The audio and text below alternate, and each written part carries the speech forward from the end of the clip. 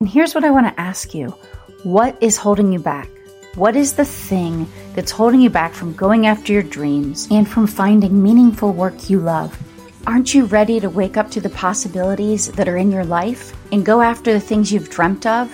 It's time for you to feel alive again, lit up, and for you to know that you're deserving and you are worthy for the future that's waiting for you. I want you to feel fulfilled and find abundance in your life. I think it's time, and I'm ready to help you get started. And I'm your host, Kristen, of Building a Life You Love. And each week on the show, we're going to help you figure out how you do go after your dreams and find work you love. Here we go. Let's get started. Hi, on today's daily episode, I'm actually going to talk about using your imagination and your creativity in your life.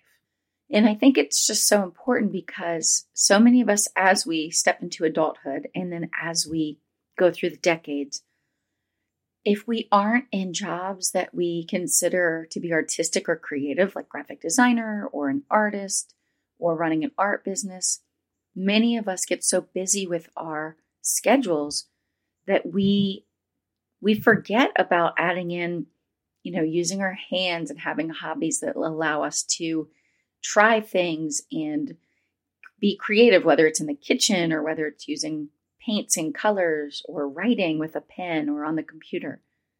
But I think when we do that, we kind of turn off a part of ourselves. We stop tapping into these resources we have within ourselves and within our minds. So today, what I want to do is encourage you and give you a couple really easy ways to start adding back in that use of your creativity and your imagination muscles. And I want to share with you this quick comment in the book Own Your Brush by Rebecca Float. She is a friend of mine, and actually I'm fortunate that I get to do an interview with her this afternoon. But as I thought about that interview, the creativity and being artistic and using her imaginations, of course, was top of mind for me. And she says this in her book about herself when she first started deciding to pick up the paintbrush. She says, "My first intention was just practice. I painted and it was bad. I painted again, still bad. I Googled, but I didn't find anything that my heart was craving. I threw the brush on the floor and said to myself, stop looking for someone to teach you. Rebecca, you have permission to create." And I think that's kind of the point, is no one's saying that whatever you try to do, whether it's writing or painting or drawing or baking something new that you've never baked before, will be perfect, or that it will turn out and look like a masterpiece. Maybe it'll look like a drawing that your child could have done at 6, or maybe the baked good will be burnt. Actually, it doesn't matter. I mean, it does matter. Of course, we want to get better, but that's the point, is we have to work on it to get better, to have results that look like someone that's practiced. So the point is, I would encourage you to practice and don't be so hard on yourself. The intent isn't even the end result. It's the act of doing. It's the act of using your hands and your mind at the same time, and to get in that flow, that state of being open to creativity and open to our imaginations and our mind allowing us to go somewhere that we often on a regular day don't allow it to go because we're stuck in meetings and schedules and making dinner and the busyness of what we allow in our lives. So here are 2 simple practices that you can add to your day and your week to start, turning on that creativity and imagination. The first is pull out your schedule, whether you use a paper schedule or an online schedule, and look at it. And then be honest with yourself and say, how can I add in and where can I add in an extra 15 minutes where I'm going to not be productive in a traditional way? So I'm not going to do work. I'm not going to do something for someone else, like make my kids dinner. I am going to do something that's outside of my comfort zone, and start penciling in time for that. It could be at the end of your lunch when you typically take lunch. It could be in the morning before everyone's up. It could be after dinner.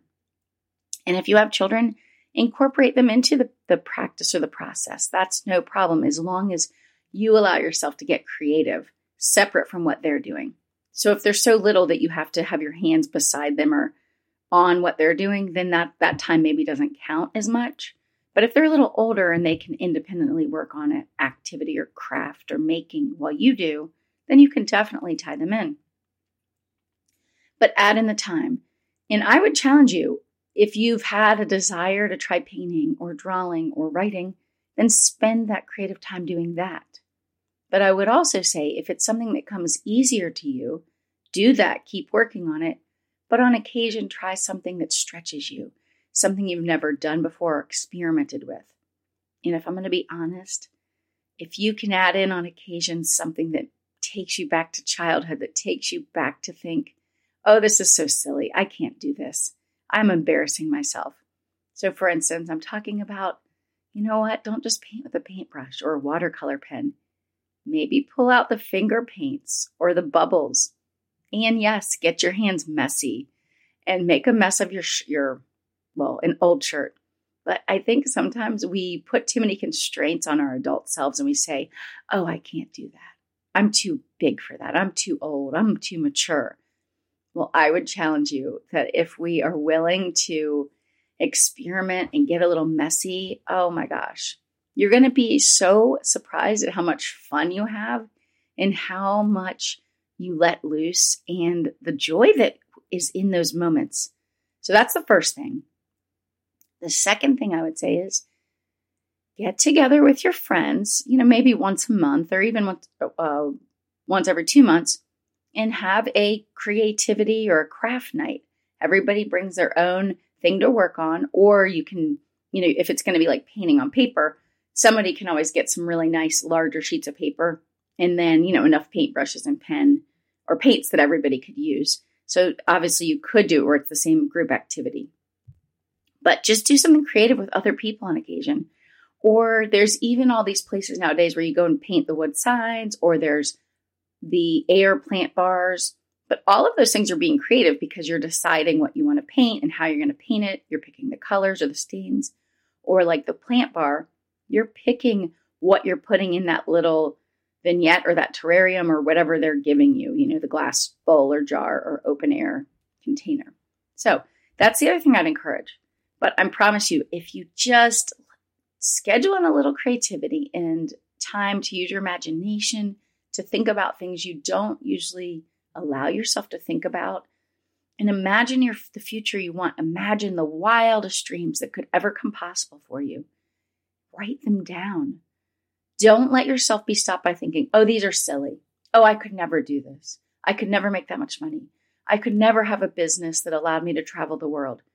Stop stopping yourself before you even allow yourself to really imagine it and envision it for your future.